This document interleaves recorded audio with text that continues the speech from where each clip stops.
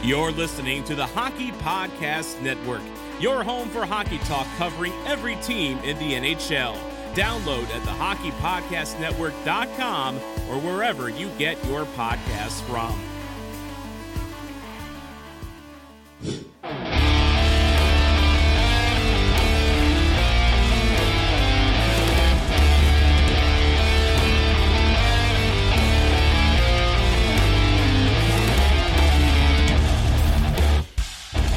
Hey guys, welcome into the Starcast Sticker Marks studios. My name is Ryan Chambers. I'm the host of Starcast Sticker Marks. This is the after game review for game number 70 against the Toronto Maple Leafs. I really wanted to win this bad game late, but the Stars fall to the Toronto Maple Leafs by a final score of 4-3 tonight in overtime. Much better outing than the game in Toronto where the Stars basically didn't play at all, where they lost 4-0.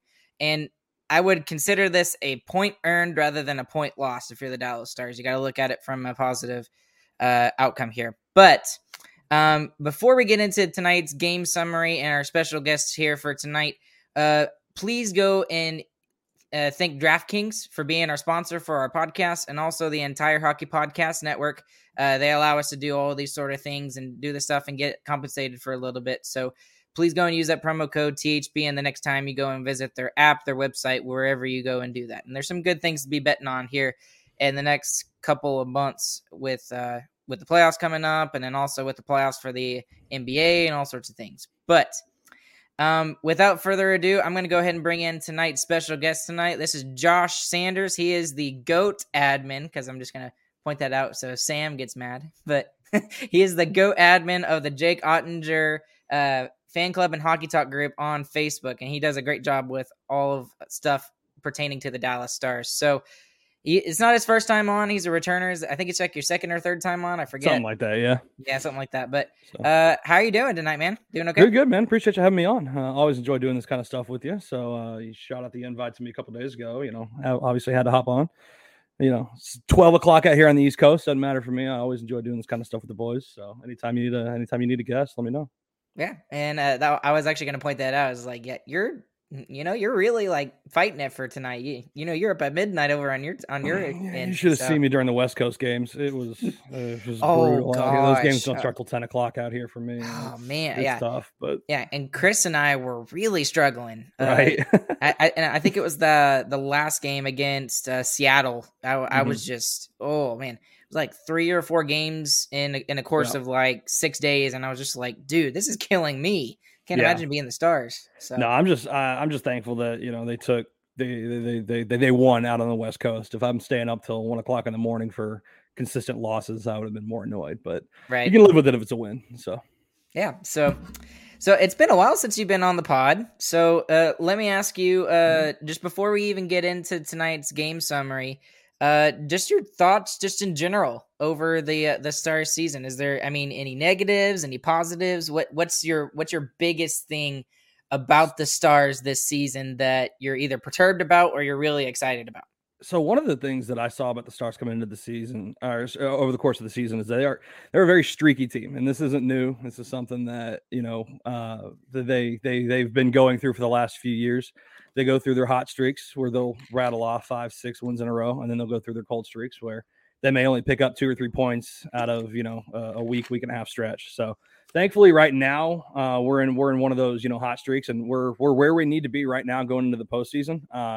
Obviously, tonight was a bit tough, but taking a point from a team like Toronto in the race that we're in right now is going to be huge for us. Moving forward, we're up by 2 on Vegas with 2 games in hand right now. So there have definitely been some highs and lows this year. I know that we talk frequently about our love for Bonus and for Rick Bonus and everything like that, but for all the ups and downs with the head coach, we seem to be sitting in a wild card spot right now. So we're doing what we need to do right now. You can't look too far into the future. I'm not really focused on, all right, well, who are we playing in the first round? We need to get to the first round first. So just take it one game at a time. We got a pretty busy schedule over the next 2 weeks. So just pick up some points. Those 2 games at hand on Vegas, I think they're going to be gone by, I want to say like next weekend.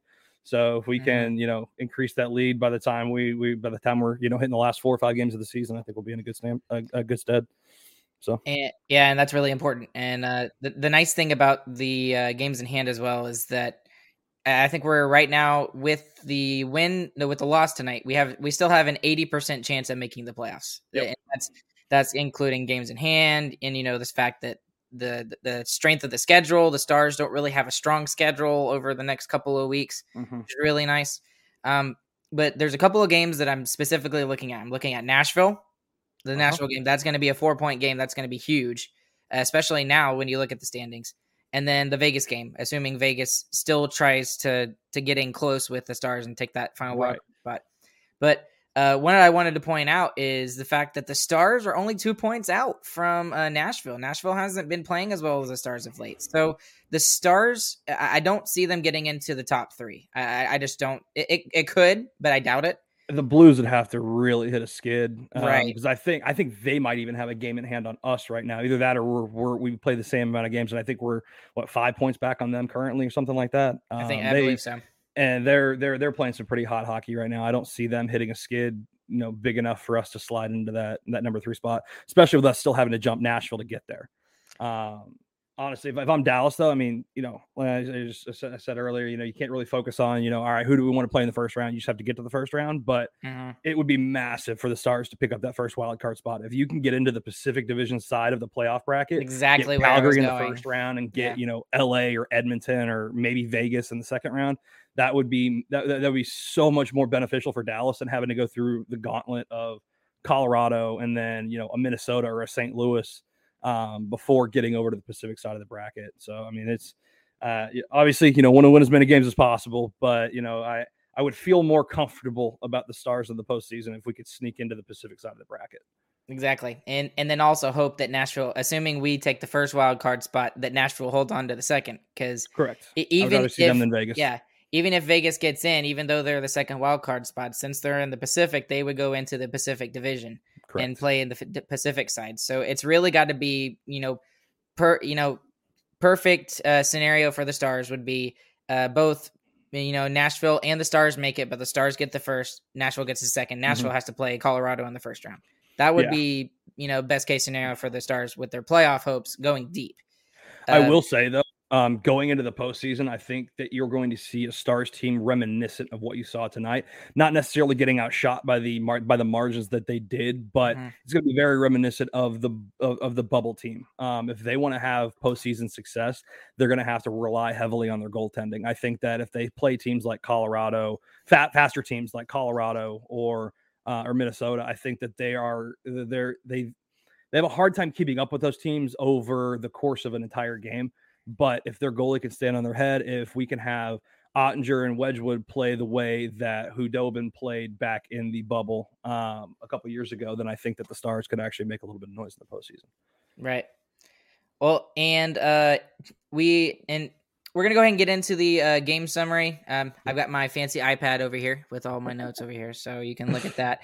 But it's the iPad Primitive Edition, as I call it. Yep. But chat, if you guys have any comments about tonight's game, go ahead and leave it in the comment section down below, and we'll try to get to that as we go on. And Josh, if you see a comment you want to talk about, just go for it, and I'll pull it up on the screen. So whenever you want it. Just getting into this game tonight. The Stars without a full complement of their best players tonight. Essa, Gary, and Petey are all still out, and especially Essa hurts a ton in a game like this. This is his third or fourth game in a row where he's out. And Wedgwood gets. I did think Harley looked really good tonight, though. He did. I thought he played very well tonight. Obviously, I want Lindell in the lineup, but I don't think that Harley has warranted him being a healthy scratch. He's not as much of a hindrance. Correct. He has his bad games. Absolutely. But Wedgwood would also get the start over Ottinger. And I mean, what is it with Bowness starting Wedgwood against these ginormous teams? First Carolina and San Jose, whatever. But yeah, here's your first game as a Dallas Star. Okay, go ahead and take the top team in the East, Carolina, and then go ahead and take Toronto now too. Go ahead. He's getting just peppered with shots too. I mean, he's handling it almost 40 against Carolina. another 38 shots tonight or something like that. I mean, it's not like he's getting easy nights or anything like that. I mean, I understand him wanting to give Ottinger breaks now and then, especially since we rode Ottinger pretty hard when Hudobin and Holtby were both out with injury and everything like that. So I get him wanting to kind of save him a bit for the postseason. But man, you look at the Star schedule coming up. You got New Jersey on Saturday, Chicago on Sunday. I mean, I would have much rather seen Wedgwood get one of those starts and right? seen Ottinger in net tonight. Wedgwood did great tonight. I'm not knocking Wedgwood at all, but I was kind of surprised. Yeah, exactly. I was surprised to see Ottinger on the bench tonight against a team like Toronto. Well, just right into the game. They're wearing their blackout jerseys again. I love the blackout jerseys. I actually forgot to go put it on before I got on here, but then I started thinking about this. Is like mine's all the way over there somewhere. Yeah, there it is. Yeah, there it is. You got a Heiskanen one. Mine's just a blank, so I need to get mine. I need to get a name on mine. I'm thinking about Wedgwood Peterson. Did look good in the blackout uni tonight, though, with the black pads and everything like that, and the black helmet. He did look nice out there. He did. I wonder when he's going to get his actual helmet. I'm excited to see it. So we'll see. But I actually had this thought in my head. But could this jersey become like the new home jersey for the Dallas Stars? I would love it.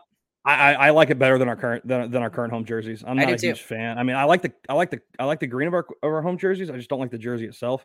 It just looks kind of plain to me. I know that they're bringing back reverse retros next year, but they're doing a different iteration of the reverse retros. Bring the Mooters. I'm saying bring me the Mooters. You bring me the Mooters. I'll be the first. I'll go get it. One. I'll go get my jersey. It's in the closet back there. But I don't see them ever going to a full on black home jersey ever again. Not after the rebranding that they did. But I would like to see them wear this jersey more frequently than they do. And they still wear it quite a bit too. They do. To be totally honest. Well, let's just get into the first period here. I mean, 5 seconds in, Fox immediately hits Muzzin. Nylander would have a wraparound chance, and that was one thing that Wedgwood is really good about. He does not allow wraparound chances to get him. Paz would have a chance in the slot. Matthews would have a shot. He would be saved by Wedgwood, and then Hintz completely clobbers Matthews. 4 minutes in, there's more ozone pressure for the Leafs, but nothing big. Obviously, that would continue through the first two periods. And Harley had a shot, and Campbell had a really good save on that about 5 minutes in. And then I put this about the first 5 minutes in. You can comment on this, what you think. But I thought in the first 5 minutes of the first period, the exits out of the zone for the Stars, which has been a problem for them within the first 5 minutes, were really good. Yeah. I mean, they were spending a lot of time in their own zone, but they were playing the style they have to play to beat a team like Toronto, who has way more talent than the Stars do. So I thought they had good exits. I would agree. I thought the Stars, I mean, they got outshot the first period, but I think the majority of the first period, especially early on, I thought they actually played pretty well. I thought that they were controlling the pace of play pretty well. I thought that they were really limiting the Leafs shots. I think the Leafs ended up shooting us like 12-9 or 13-9 or something like that in the first period. But if you look at the shots on goal that the Leafs had, they weren't really high danger chances. I thought that they did a really good job of kind of limiting, Wedgwood's work in the first period. One thing I will say, I truthfully don't understand ever starting a game without the Robertson, Pavelski, Hintz line. Robertson, Hintz, Pavelski line on the ice for the opening faceoff. You look at how well those guys do in the first 2 minutes of a game. I don't see a reason not to throw them out there. I understand the reasoning. Foxa is supposed to be the checking line and everything like that. Statistically speaking, the Hintz line is better defensively than the Foxa line is.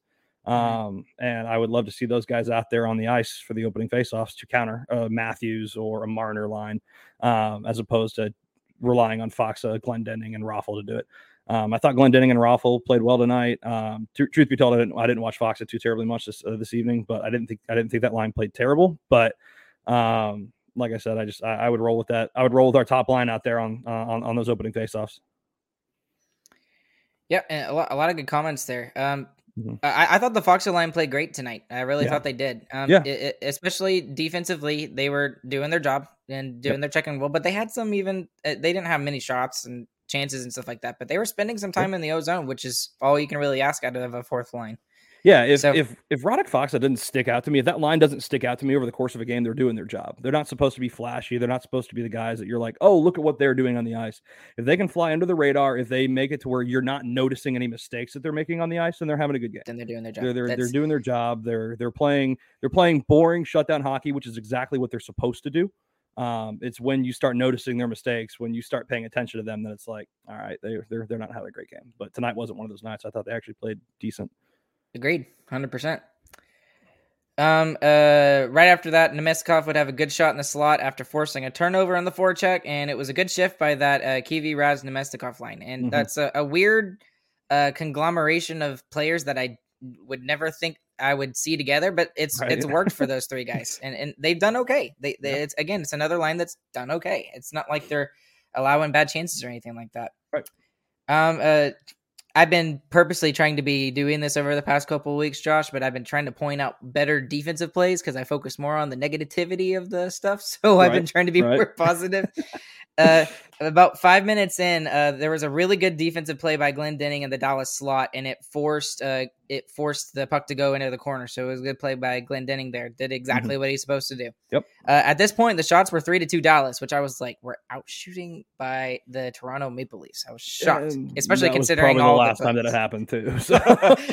Yeah, exactly. After that, like 10 minutes later, it would be 7-3 Toronto. So, but. Anyway, Seguin. I think Matthews outshot us the first two periods or something. Yeah, like no that. joke. Like, I think he had like 12. Yeah, I think he had 12 shots overall, right? Yeah. Something insane like that. Unreal. But anyway, Seguin would have a chance after a broken play. Studenich runs into the Toronto post, which would lead to a very odd, weird turn of events. Everyone thought it was going to be blown down. Yeah, it wasn't. And play continues. The ref's even standing there right in front of the net saying, no, go. The play's continuing. And I mean, everybody stopped. Toronto and Dallas both. All the players just stopped. Yeah. And on the ensuing rush, Nylander would score the first goal of the game, and it was his 28th of the season. So, I mean, what'd you think? As much as it sucks, I think the ref made the right call there. I think you actually said a ref made the right call. I know. Although this tastes like vinegar coming out of my mouth. It was horrible. Yeah, no joke. I think so. The reason that I think it drew so much scrutiny is because 85-90% of the time in that situation, a ref does blow the play dead without letting it, without letting it continue. I mean, that net was, kissing the boards behind it kind of thing. It was nowhere close to the pegs, but. I mean, by the rule of the league, they don't have to blow the play dead until the Stars possess the puck in that situation, and it was their call. And in that situation, I mean, they're playing it by the rule of the league. I mean, it sucks for the Stars because they ended up giving up that goal at the other end of the ice. But as much as I hate to say it was the right call. And even after the play, they seemed to think that they were just going to continue playing. I was like, I think that was the other thing that confused me was that everybody just stopped. Like nobody did anything. I was so confused. But anyway, it was a good shot by Nylander too off the rush. It was under the arm of Wedgwood there. So, but anyway, about 30 seconds later, Glendening would get a tip that would go wide. It was a good chance by Glendening. So that's the second time I've mentioned Glendening in the first 10 minutes. I just realized that.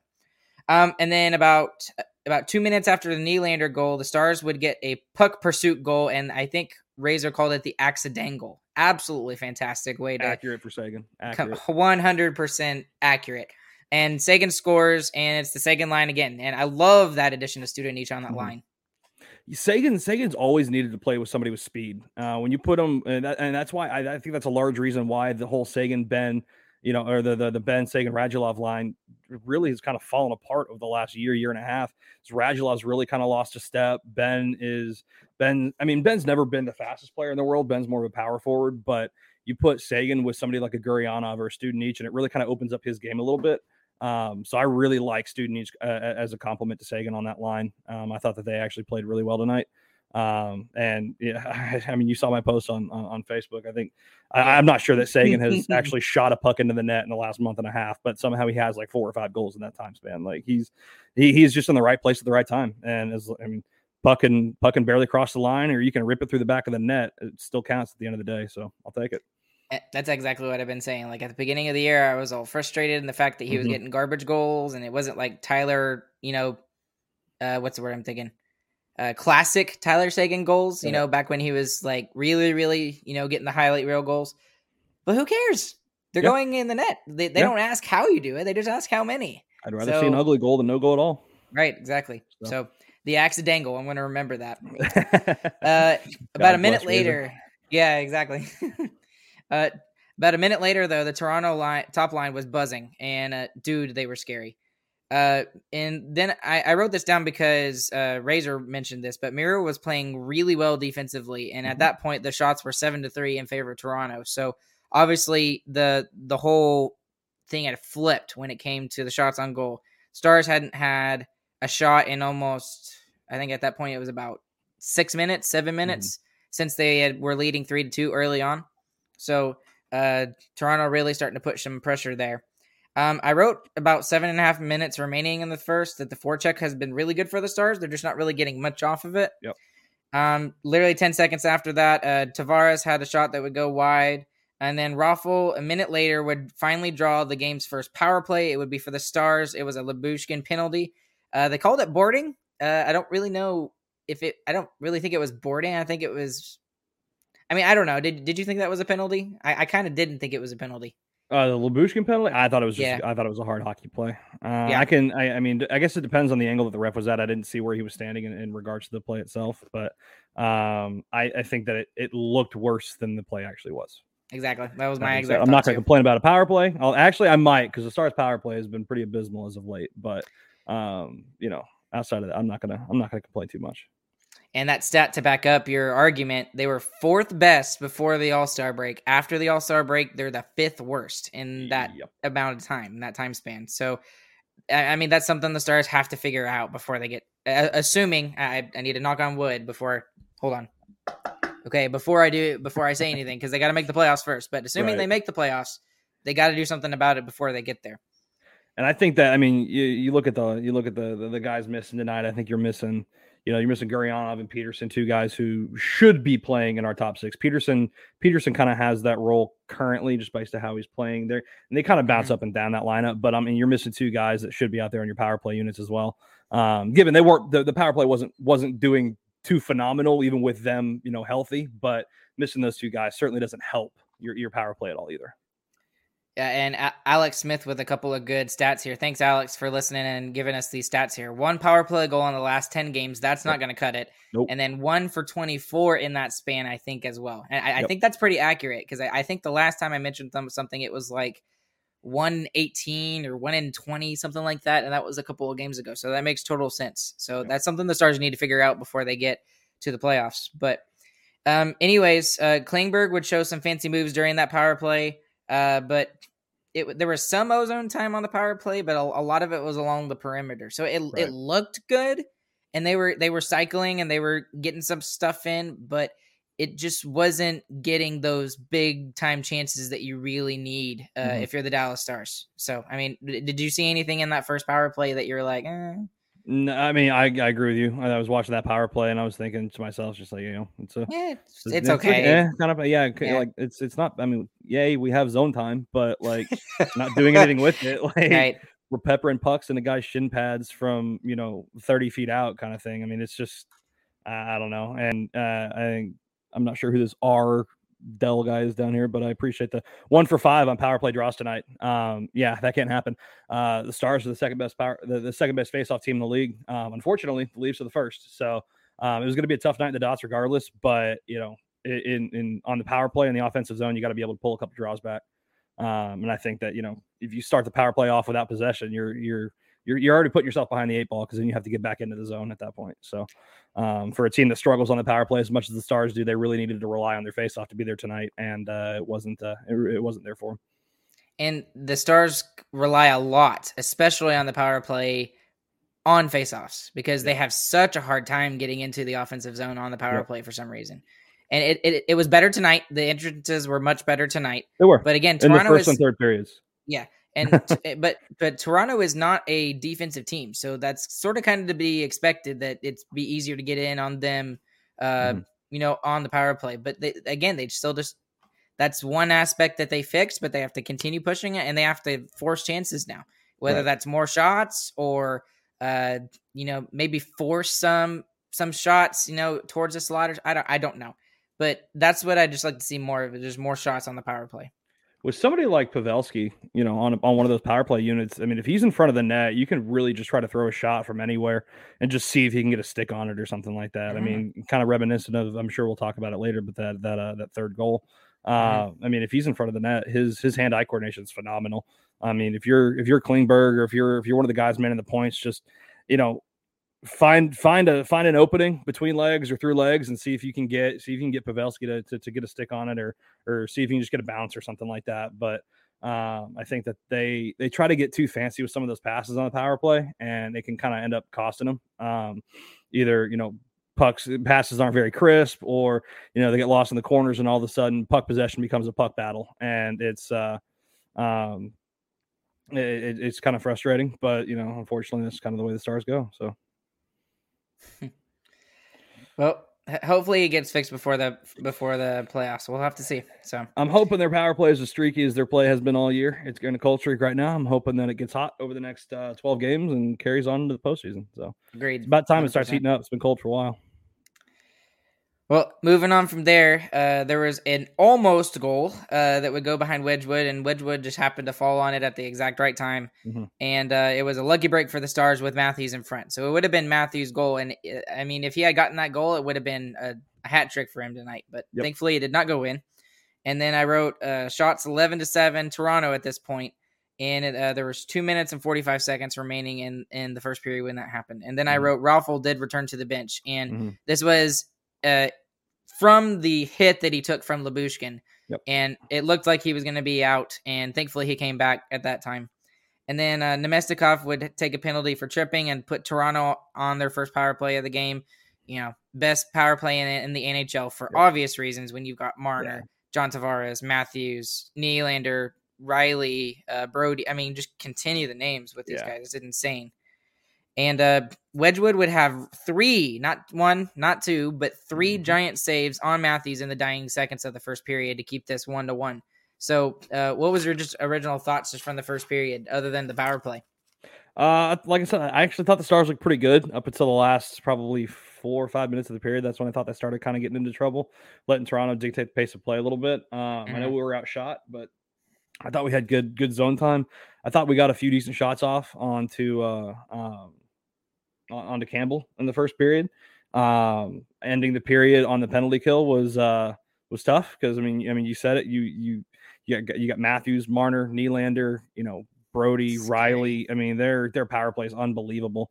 And you're essentially getting a full 2 minutes of it too, because you're splitting the power play. So you get 45 seconds of them at the end of the first period. They're going to be right back out there to start the second as well. So you're not getting that second unit at all from Toronto on that first power play. And I thought Wedgwood, I mean, he stood on his head to kind of keep us in the game after one.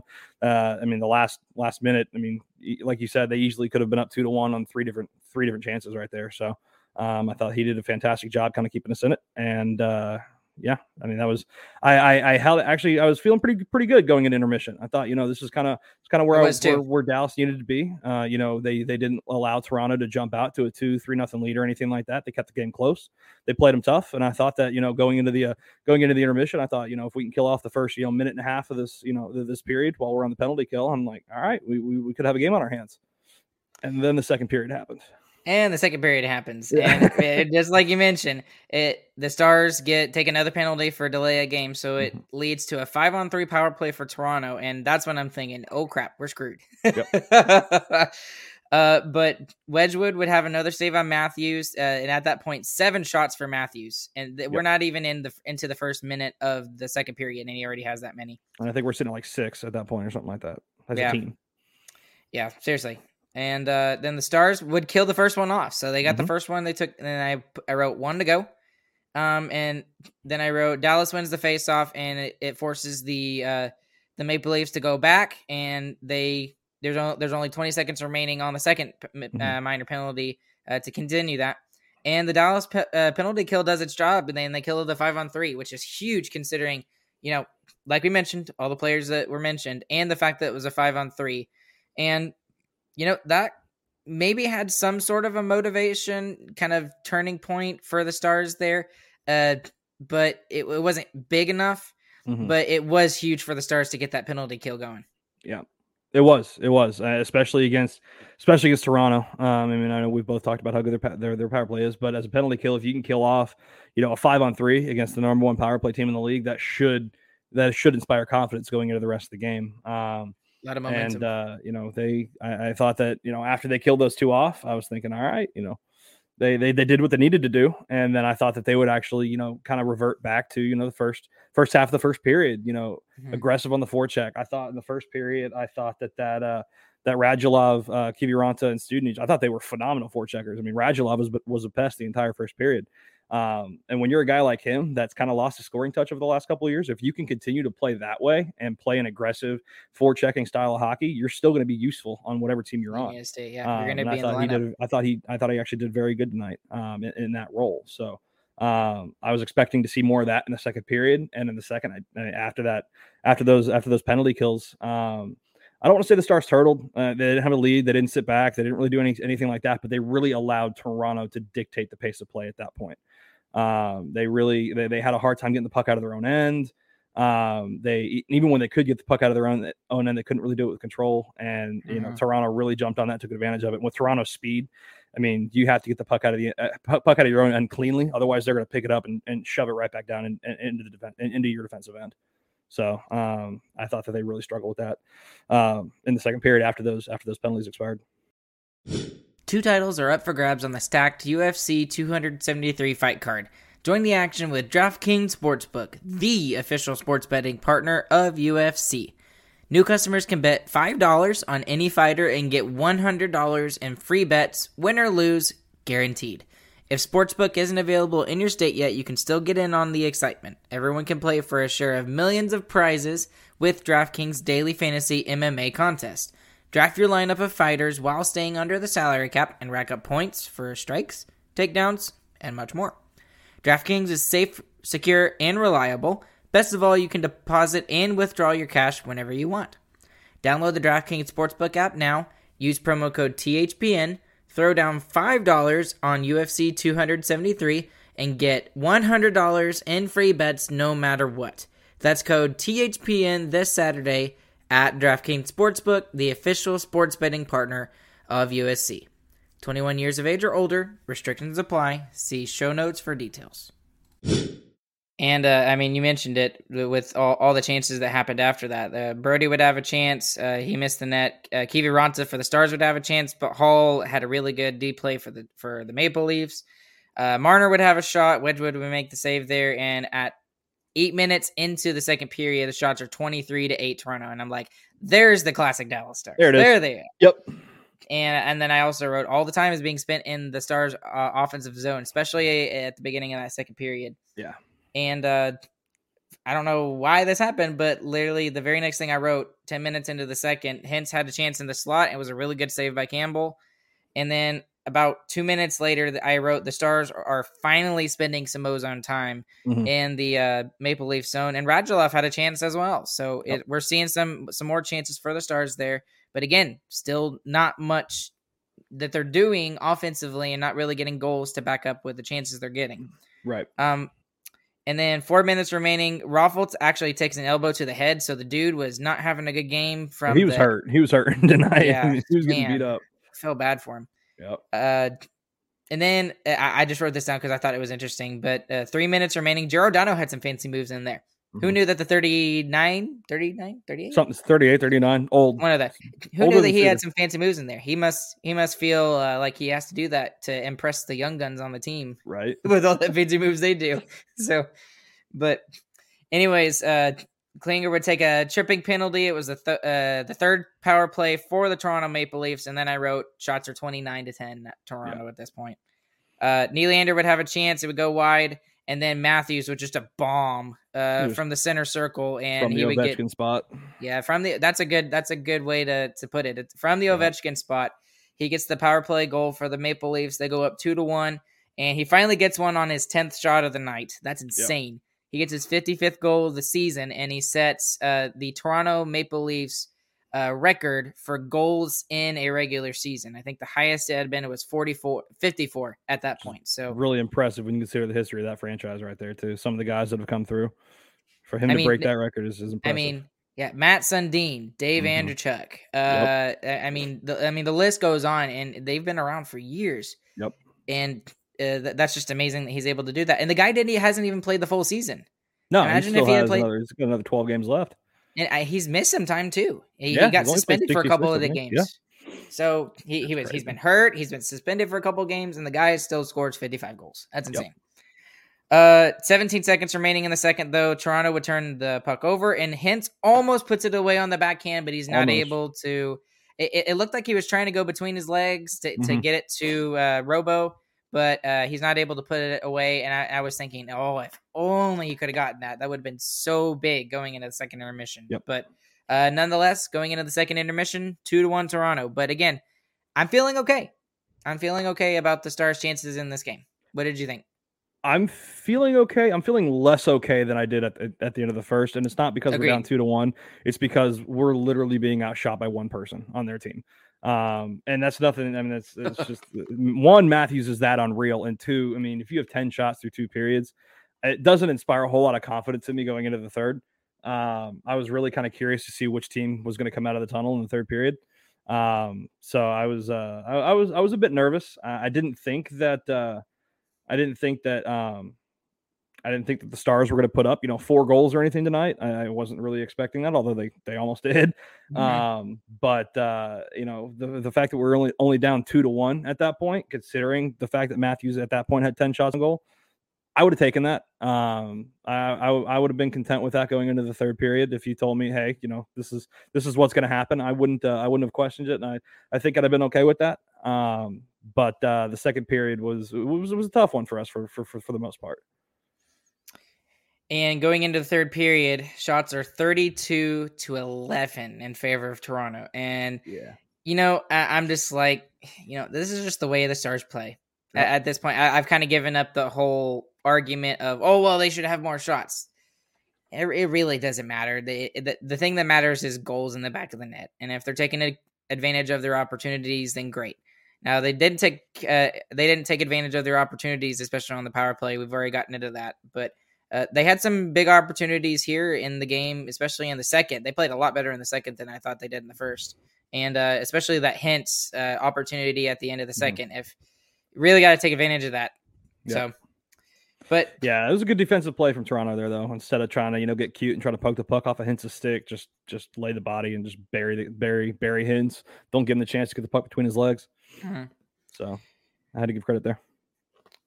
So in the third period, 18-12 remaining in the third period, just to get us started in the third period. Seguin with another chance in the slot. I think that's the second or third time that I mentioned his name, and I would mention his name later on in the third period as well. A minute later, Radulov would draw a penalty for the Dallas Stars. Muzzin takes a hooking call. It was not a penalty whatsoever, but whatever. The Stars would take it, and they would. I think that's their second power play of the game, second or third. And it was a really bad call by the refs, is what I wrote down. So probably a good thing Dallas didn't score there, because you would have heard the tears from Toronto all the way down to Texas. I mean, those fans are just unreal about those kind of calls. So biggest fan base in the NHL. So. Yeah, something like that. Let's go with that one. Well, during the ensuing power play, there were some good entrances into the own zone. Klinger would take a shot from the point, and I wrote, this is exactly what Dallas wants to do on their power play. 100%. Give Klingberg the puck or give Miro the puck. Find some way to get it through all the bodies and then either look for a tip from Pavelski or go after garbage rebound goals. Go after it. So, and it's exactly what they're doing. However, 20 seconds after I wrote that down, Colin Blackwell, who's a recent acquisition for the Toronto Maple Leafs, would have a shorthanded chance, and it was a good chance. And that just led me to freak out a little bit, because the Stars have been really bad about, the opposition getting better chances on their power plays lately. And that's just a last couple of games thing, like the last 3-ish, maybe West Coast 4 road games. Trip.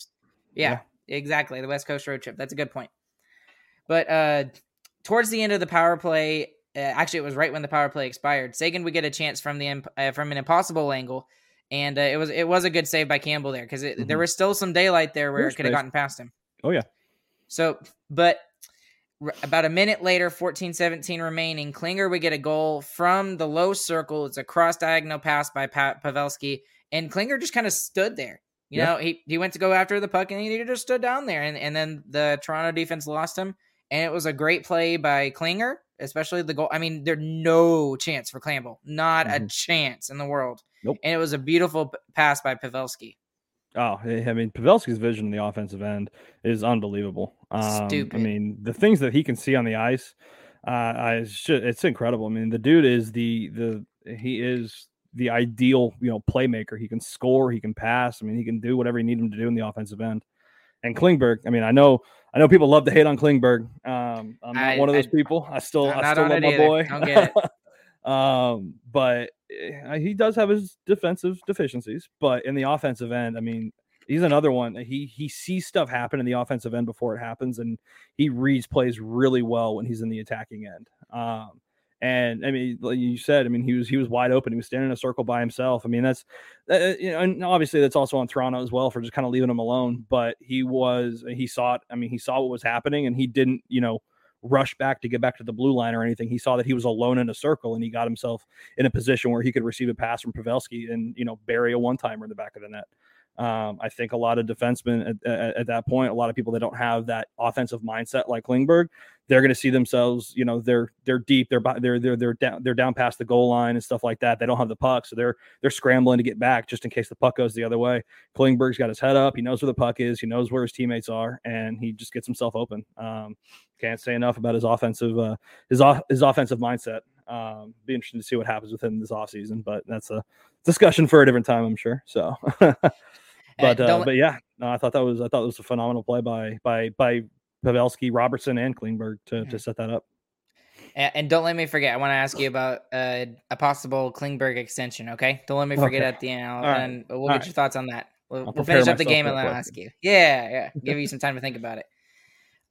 But right after that, actually a minute later, 13-17 remaining, there was a huge save by Wedgwood on Hall, and it almost trickles through, but it doesn't go in. And another lucky break for the Stars. It was a spine save, if I recall, right? Yes, exactly. Yeah. And then I wrote down the American Airlines Center crowd was really loud tonight. Now, I don't know if that was just because there was a lot of Toronto fans there, because there were. But just when they were singing Living on a Prayer, I was just like, dude, that's awesome. And, shout out to Shippy for being the DJ out there and putting on some awesome tracks for the Stars. Because I think they had 3 sing-along songs tonight that I counted. Yeah, it was that one. It was Mr. Brightside, which they always have, Mr. Brightside. Yeah. And I mean, you can't not sing along with that song. Yep. And then I think it was All the Small Things. Blink 182. Yeah, that's what I was about to say. Blink 182. So good assist by the AAC crowd tonight. Yep. 11:38 remaining in the third. Raffle had a big hit on Colin Blackwell. The dude's only 5'9", so not hard. Well, I say he's only. I say he's only 5'9", and I'm like 5'5". So whatever. Only 5'9", because most players it's stupid. But a little bit later on, Stars would have a turnover from Ben. It would lead to a 2-on-1, and then it was extended ozone time for the Toronto Maple Leafs there. So bad play by Ben tonight, who wasn't super noticeable, which is weird because that line was good tonight. But I think that's the first time I've mentioned his name in tonight's in all of my notes. So I mean, it's not something you want to be in my notes for, but right.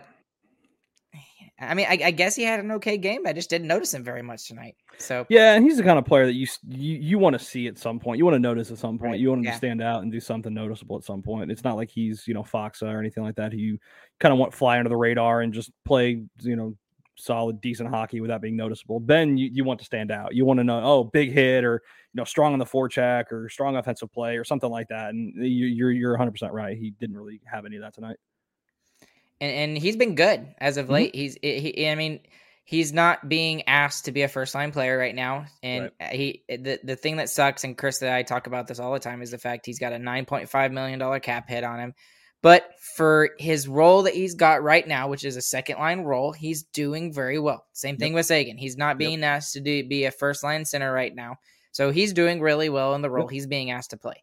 So it's just a lot of cap hit right there. That's almost $20 million in those two players. And you just like to see a little bit more, there's a little bit more contribution from those two guys. But again, they're doing better. They're doing okay.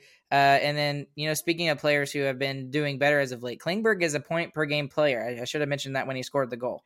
So it's good to see those three guys going, but maybe just to get a little bit more from Seguin and Ben. If we could just get those two guys going, I mean, this team would be more of I wouldn't say a juggernaut, but they'd have more offense attached to their name than what they get credit for right now. Right. This is my thought. And I've said for the last probably couple of years now, 2.5 years, Ben and Seguin are the kind of guys you want on your roster. They're not the kind of guys you want to pay over $9 million for, is the thing. I mean, they both have roles, and they both do a decent job playing their roles now. Aging vets and everything like that. They both do a decent job playing their roles, but a blind person can tell you they're not worth 9.5, 9.25, whatever they're making right now. And stuff like that. I absolutely want them on the roster and stuff like that. And I just don't see that just paying them that much money is tough. But unfortunately, both of them have no movement clause. They're not going anywhere. We're not trading them. Buying them out is irrelevant. It's pointless. You save like $700,000 over the course of 3 years for buying out Ben, and then you still have 3 years of paying them after that. Like it makes no sense to buy out either of those players. And they're still producing, just not at the level you wanted. So there's no point to do it. Yeah, exactly. So and I've seen that a lot from a couple of people, especially on Twitter. Well, why don't you just buy Ben now? I mean, he's not the Ben of the Art Ross years, but he's still producing okay. And the way his contract is structured, anyway, you're still paying like $8 million a season for him for 3 years. Like, right? And we're kind of paying now for what he did in the past years. Yep. Is a way to look at it. And that's the way Nil rolls. He doesn't pay for what the player might do, which, I mean, there's a whole argument with that we could get into later. Which is why Klingberg's about to see $80 million over 8 years. Kidding. We'll get into that. I hope not. We'll see. Riley would score from Marner later on. It would make it 3-2 Toronto from a slap shot. It was just inside the pipe. It was a great shot by Riley. Yeah, and at that point, I'm like, okay, I think that was the nail in the coffin. Yep. I was thinking the game was over. 2 minutes later, Hintz would have a chance off the rush with speed. I love watching him skate. It's insane. Bunting and Hintz would kind of get in it with each other, and they take matching penalties for roughing. So it goes 4-4 for a little while. There's another big save by Wedgwood on Matthews, who continued to, even though he got 2 goals in the game tonight, he probably could have had more because Wedgwood played really well against Matthews tonight. Yep. Nemestikov actually has been a really good addition for the Stars, and he would actually force a turnover behind the Toronto net and almost got a chance there in front. Mm-hmm. 3 minutes remaining. Seguin had a chance off the side of the net. I thought it went in for a second. I screamed and almost woke up my children. So I was like, oh, never mind. And my wife started to yell at me.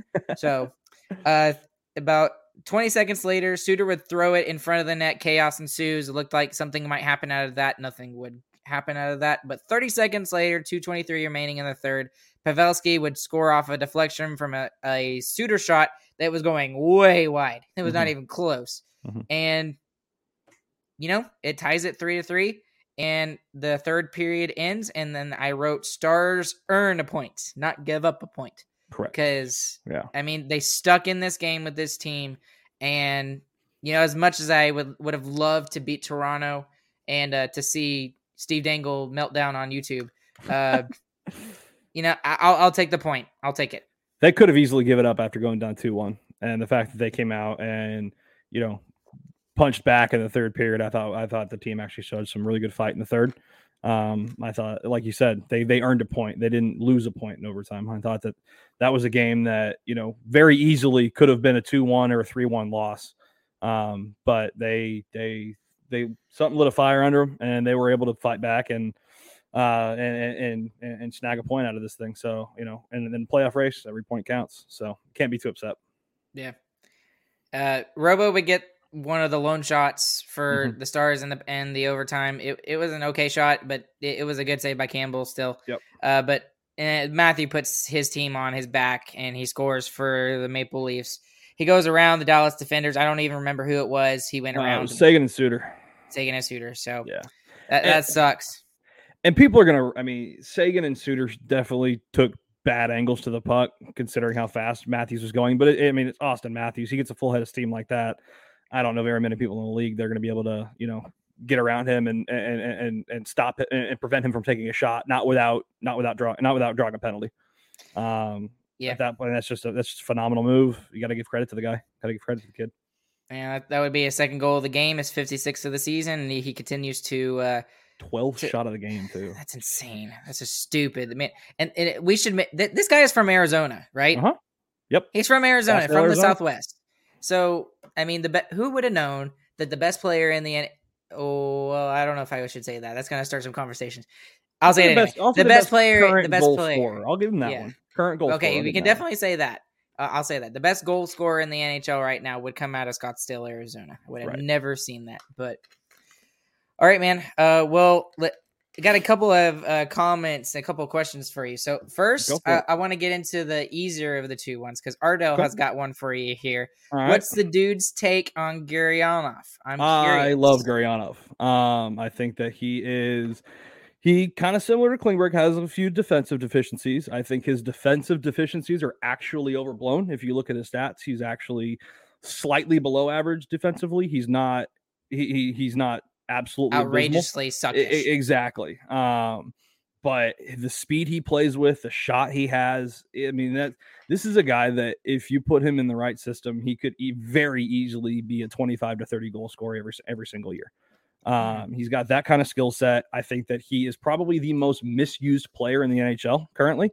I think that if you look at the guys that he plays with on a consistent basis, they are not putting him on, or Bonus is not putting him on lines to cultivate his skill set and to put him in good positions to score.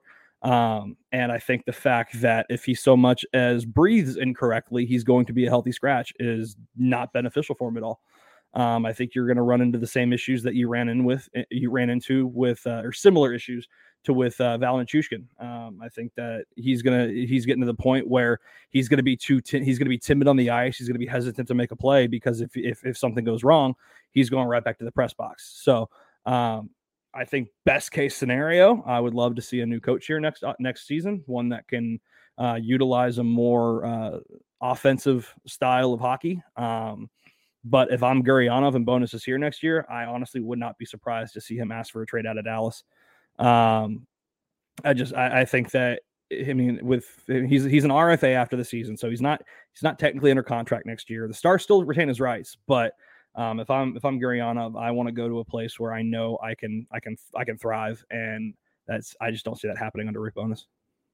So, out of the current Stars players, who would you like to see him on a line with? Because I think that would be like I've mentioned that I'd like to see him, Studenic, and Petey together. And I know those are two of the three that came to mind for me as well. The third being Sagan. And I know none of those guys really take face-offs out of the three I said. I know Sagan is a pretty good good face-off man. Yep. But still, Ardell, I didn't even see your comment when I mentioned that. Who would you play him with?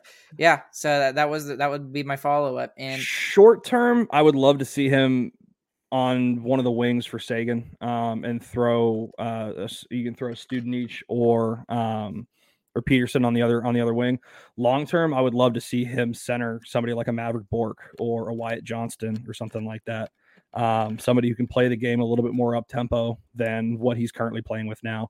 I think that you put him with guys like that, and like I said, I think you've got a 25 goal scorer in your hands consistently. With the right system, I think. Correct. I think you have correct. To get rid Right. Not in the defensive system that we've got, because obviously defense is shrined over offensive gifts here. Just saying. So yeah. But okay. Awesome. All right. Let me go ahead and get into what you think Klingberg is worth, and what if he resigns, which I think the likelihood is at this point is like 25% chance he resigns. That's what I think. Maybe blank check, keys to the city. Just give it to him. I wouldn't go that far. I agree with you though. I think that if I had to put odds to it right now, I would say there's probably a 20% chance he's back here next year. I would love to see him back here next year, but I don't see him coming back. He wants to bank, and he deserves it. He deserves to go out and get it. He does, and I disagree with some people on this. I don't mind paying him what he's looking for. He's looking for between 7.75 and 8.25 million per year. I don't mind paying him that. My issue comes with paying him for 8 years. I don't want to pay a 29-year-old defenseman that kind of money for 8 years. If we can find a way to pay him $8 million for 6 years, 7.75 for 6 years or something like that, I'd take that deal. I would love to do that. Unfortunately, I don't think that's what Klingberg wants. I think he's going to test the free agent market, which he should. He took a team-friendly deal 6 years ago. I mean, he's been on one of the best contracts in the league since then. If I'm him, I'm testing the free agent market as well. And I think some team out there will give him a 7-year deal worth $8 million. I think that, somebody out there is going to have the cap space to do it. The only question is whether or not it's going to be a team that Klingberg wants to go to. If he's wanting to go to a contender, I'm not sure how many contenders have that much money. And if it comes down to that point, if it gets down to the point where it's, all right, he's going to take 6 years to go to a contender, I think that's where Dallas could sneak their way back into the conversation. If 6 years is what he's looking at. But like I said, I think somebody's going to be able to pay him bank. And unfortunately, I just don't see that being Dallas. Dallas could technically afford it, but it really puts them in a bind with Hintz's contract up the following offseason. Because they got to re-sign Robertson, Gurianov, and he's going to bank too. Season. Yeah. And to be honest with you, for me, and this is going to be kind of a tangent with Robertson, I don't offer him. I would see if he's not willing to take an 8-year deal. I would want to get him on a 3-year contract worth upper 6s to 7. I mean, the more money we can save now for Hintz's contract, the better. And this sets up the Stars to when that bridge deal is up for Robertson, they would still hold his rights. That would take him up to his last year of RFA eligibility, meaning that's the point when the Stars could then give him an 8-year deal worth $8.5 million, $9 million, whatever. And it also gets us to the point where Ben's contract is off the book as well. So if the Stars can make it to that point before giving Robertson his, max extension kind of thing, I think that they would be a lot better off moving forward. Obviously, it's going to really kind of depend on what Robertson's camp wants to do as well. But I would try to lead with a 3-year deal worth upper 6s or 7. And, just going back to Klingberg and thinking about his extension and everything, he could argue, well, hey, you just gave 4 years and a no movement clause to a 36-year-old Ryan Suter. Yup. So, and I understand Jim Nill did that specifically for 2 years, mostly for the first 2 years of the deal to give him that. And they're paying for it in the last 2, but man, still that really cripples us a little bit there. I've been hard on Suter. I hate the contract that he's on, and I've been hard on him this season. He hasn't played horrible. He's actually been a decent defenseman for us this year. I have not hated him this year at all. That being said, 3 years from now, I want out. I don't want him on the roster past the season. I said going in, I would be fine giving Suter a max 2-year contract, and when we give him 4 with a no movement clause attached to it. When they did that, I knew that Klingberg was likely gone because I knew that we probably wouldn't want to put up the money to pay for him. Yeah, and that's the part that really is kind of a kick in the gut for me, is the fact that I think Suter's contract is partially responsible for the fact that Klingberg is currently not locked up under an extension. And I mean, it goes all the way back to just like the Alex Pietrangelo situation, when they re-signed Justin Falk to a big extension, Torrey Krug. It was Justin Falk. It was Falk. And Petro was like, dude, what the heck? Well, that was my money. That was his way out the door. He got his way out the door, and hopefully that's not the case with the Stars here, but that appears to be the case for John Klingberg. Yep. Keeping my fingers crossed that he comes back though, because I mean we're really gonna miss him when he leaves. So. I get this feeling, and I don't know why. I have no reason to think this. I have no reason to believe this. I feel like Toronto's going to find a way to move somebody like Nylander, and they're going to make room for somebody like John Klingberg. I hate that. I would hate to see him in a freaking Maple Leaf sweater.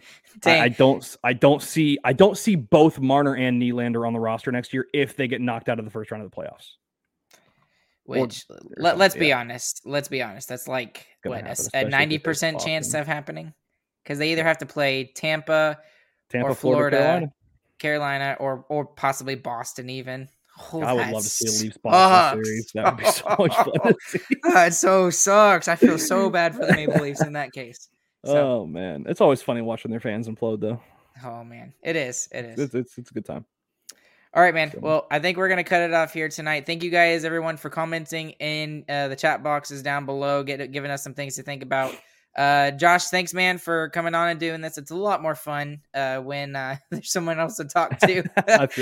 Thank you very much for having me, man. Yeah, it was. I was relying on chat heavy on the game on Tuesday, and they did as good a job as they did. It's nice to have them chatting and also having you on with all of your knowledge as well. So, thanks again for coming on, man. Anytime you need a fill-in or anytime you need you want a fourth or anything like that, let me know. I'm always willing to hop on and talk some hockey for a bit. Even those West Coast games, let me know ahead of time. I'll take a nap before the game or something like that. But I'll be good. All right. Sounds good, man.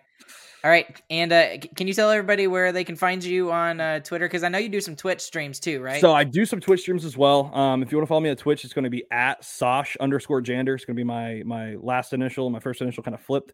If you want to find me on Twitter, it's going to be at J_SAND3RS. I will post there anytime I go live on Twitch, and I typically post throughout, hockey games and stuff like that as well. So if you want to give me a follow on either one of those sites, I would much appreciate it. And, always happy to take some chat with you guys and hang out for a bit. So, we ought to do some, you have NHL 22? I do actually. Yeah, I can't tell you the last time I actually fired it up, but I have it. It's been about a week for me too. Work has been insane. So, but we ought to do something like that. But you and me, and we'll see what happens. I don't know. Play a game or something. I'm down. It's gonna be ugly, but I'm down. Yeah, we'll put something together here over the next couple of weeks or so. Maybe right before the playoffs or something like that. Hey, sounds good. Hey, I'm always down to do playoff pods. I'll do draft pods, anything like that. So anytime you want to have me on, I enjoy you guys. So I appreciate y'all for dealing with my shenanigans for a bit. Yep. And as I mentioned at the beginning of the episode too, if you will go and check out, he's an admin for the Jake Ottinger Fan Club and Hockey Talk group on Facebook. That's a fun group to be a part of. There's always some shenanigans going on in there. And you have my word, the name will not change throughout the rest of the year, at least. I know we change frequently, but it's staying the same for a bit. It was Corey Perry, and then it went to Jason Robertson, and then it was like Tufty at one point when he was in. Yep. So it's been good. But all right, guys, we're gonna cut it off here tonight. Thanks once again to DraftKings Sportsbook for being our sponsor and for sponsoring us, and also the Hockey Podcast Network. Please go and also take a look at our merch store, StarcastStickerMarksShop.com. We got our first phase of our merch options. You guys have been asking us for it, so we went ahead and took care of that. And I think that's going to do it for us here tonight. We will catch you guys on the flip side. I got to say it because Chris and James aren't here. GG, boys. We'll see you guys, what is it, Saturday? Yeah, Saturday. Saturday and Sunday. Saturday and Sunday. So. All right. And, see you guys later. Thanks for listening. Peace.